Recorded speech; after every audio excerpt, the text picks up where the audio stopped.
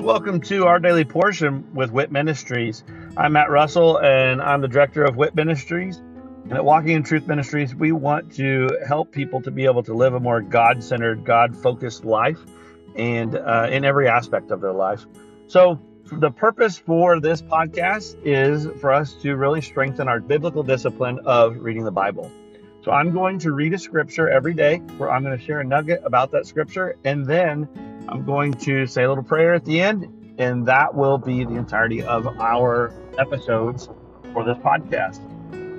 Please feel free to check us out at walkingintruthministries.org, or you can also check out our other podcast, which is Living the WIT Life with Walking in Truth Ministries.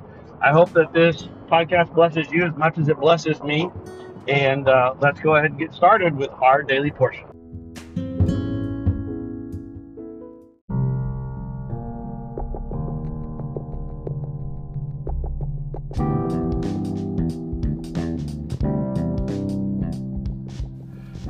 Are you concerned about what the future holds? Are you confident that the retirement plans that you have today will still be secure tomorrow? Let us help you by clearing up the uncertainty. This is Matt Russell, the director of WIT Ministries. Many of us at Walking in Truth Ministries are bivocational, working in our ministry as well as in the financial services industry at Win Big Financial Group. We help people to build a tax-free and risk-free retirement. Give me a call at 817-903-2575 to support our ministry and to secure your family's financial future. Again, call today at 817-903-2575. Thank you and God bless.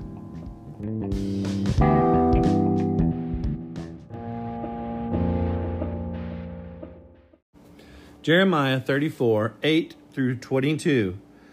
And 33, verses 25 through 26. The word which came to Jeremiah from the Lord after King Zedekiah had made a covenant with all the people who were in Jerusalem to proclaim release to them, that each man should set free his male servant and each man his female servant, a Hebrew man or a Hebrew woman, so that no one should keep them, a Jew his brother in bondage. And all the officials and all the people obeyed who had entered into the covenant, that each man should set free his male servant and each man his female servant, so that no one should keep them any longer in bondage. They obeyed and set them free. But afterward they turned around and took back the male servants and the female servants whom they had set free, and brought them into subjection for male servants and for female servants. Then the word of the Lord came to Jeremiah from the Lord, saying, Thus says the Lord God of Israel, I made a covenant with your forefathers in the day that I brought them out of the land of Egypt, from the house of bondage, saying, At the end of 7 years, each of you shall set free his Hebrew brother who has been sold to you and has served you 6 years. You shall send him out free from you, but your forefathers did not obey me or incline their ear to me. Although recently you had turned and done what is right in my sight, each man proclaiming release to his neighbor, and you had made a covenant before me in the house which is called by my name. Yet you turned and profaned my name. And each man took back his male servant, and each man his female servant, whom you had set free according to their desire, and you brought them into subjection to be your male servants and female servants. Therefore, thus says the Lord, you have not obeyed me in proclaiming release each man to his brother, and each man to his neighbor. Behold, I am proclaiming a release to you, declares the Lord, to the sword, to the pestilence, and to the famine, and I will make you a terror to all the kingdoms of the earth. I will give the men who have transgressed my covenant, who have not fulfilled the words of the covenant which they made before me, when they cut the calf in two and passed between its parts, the officials of Judah and the officials of Jerusalem, the court officers and the priests, and all the people in the land who passed between the parts of the calf. I will give them into the hand of their enemies, and into the hand of those who seek their life, and their dead bodies will be food for the birds of the sky and the beasts of the earth. Zedekiah king of Judah and his officials I will give into the hand of their enemies, and into the hand of those who seek their life, and into the hand of the army of the king of Babylon, which has gone away from you. Behold, I am going to command, declares the Lord, and I will bring them back to this city, and they will fight against it, and take it, and burn it with fire. And I will make the cities of Judah a desolation without inhabitant.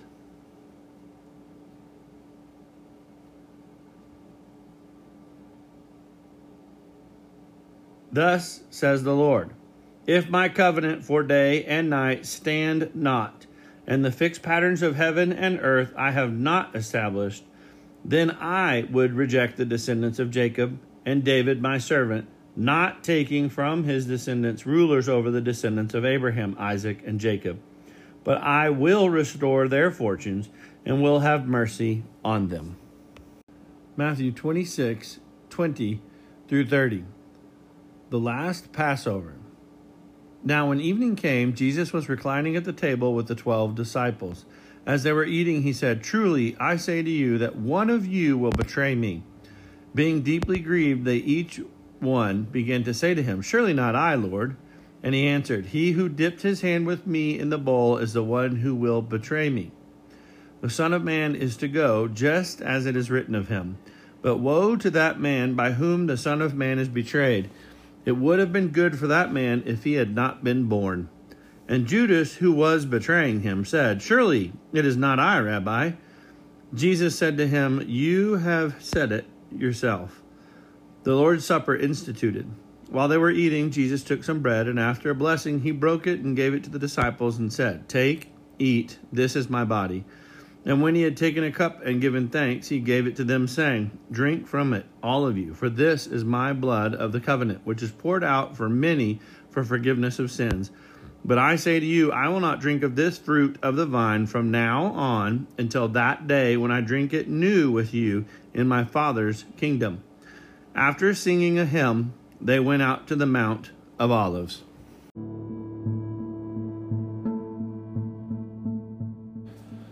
So the promise that God made to Jacob and to Abraham and Isaac was, of course, the fact that they'd be able to go into the promised land. But also for Jacob, he extended that each the covenant that he established. He made it. He raised the bar. Basically, he added to that covenant, and he said, "Not only are you going into the promised land, but I will never leave you or forsake you, and I won't let any of the people of Jacob, any of your descendants, any of your family, I will not forsake them as long as they're obedient." That was it. That was their part of the deal. Obedience for God, never leaving, never forsaking, and always being there with them. So you can see in Jeremiah 33, I don't think it's strange that these two were put in reverse order. 34 talks about all of the things that he's going to do because they're not following the covenant. They're not being obedient to what they established as a covenant. And then in 33 is the reminder of, but, however, as long as they are sticking to he's not going to forsake all the people, basically. He's just forsaking those that aren't accepting this deal. They're breaking it. And then going to Matthew and looking at that Last Supper, he's saying flat out, I'm here to save you guys. I'm here to be the Savior of the world. Yet there's still one who has betrayed me and gone against me. Not just not being obedient, but completely rebelled and gone against him. And he says, for you, it would be better if you were not born. But for the rest, he's not saying they had to be perfect. He's not saying that they had to live without any sin. He's saying, I came so that you can have a way into heaven. But, and so that you can be saved and have salvation. But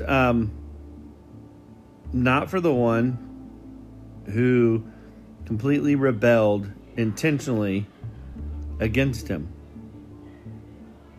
So, God giving that warning in Jeremiah of you need to be obedient. You guys have stopped. So return to your obedience and everything will be good. He gave them that warning. And Jesus did the same thing. If you will turn completely, reject, and speak ill go straight against God the Father, Jesus the Son, and the Holy Spirit, then no, then he did not die on the cross for you to be saved. You are choosing to go against him. And Father, I just pray that people wouldn't do that. I know that there's going to be people who are going to turn against you, and it's going to increase in number. The closer we get to the end days, there's going to be more and more people just blatantly rejecting you, as there are today. And Father, I pray that those people can still find redemption, that they can still realize that they need to eat their words, they need to repent of what they've said, and they need to return back to you.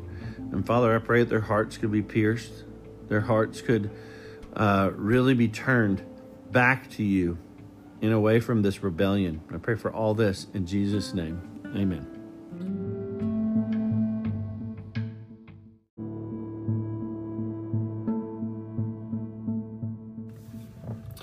Thank you for joining us today, and I hope that that blesses you either as an individual or with you and your other loved ones.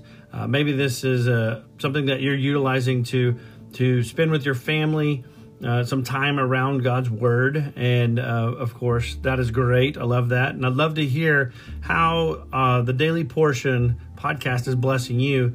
If you would, just go to our website at walkinginTruthMinistries.org. And go on there and just drop us a little note about this podcast or one of our other podcasts, or even just check out the events that we have available.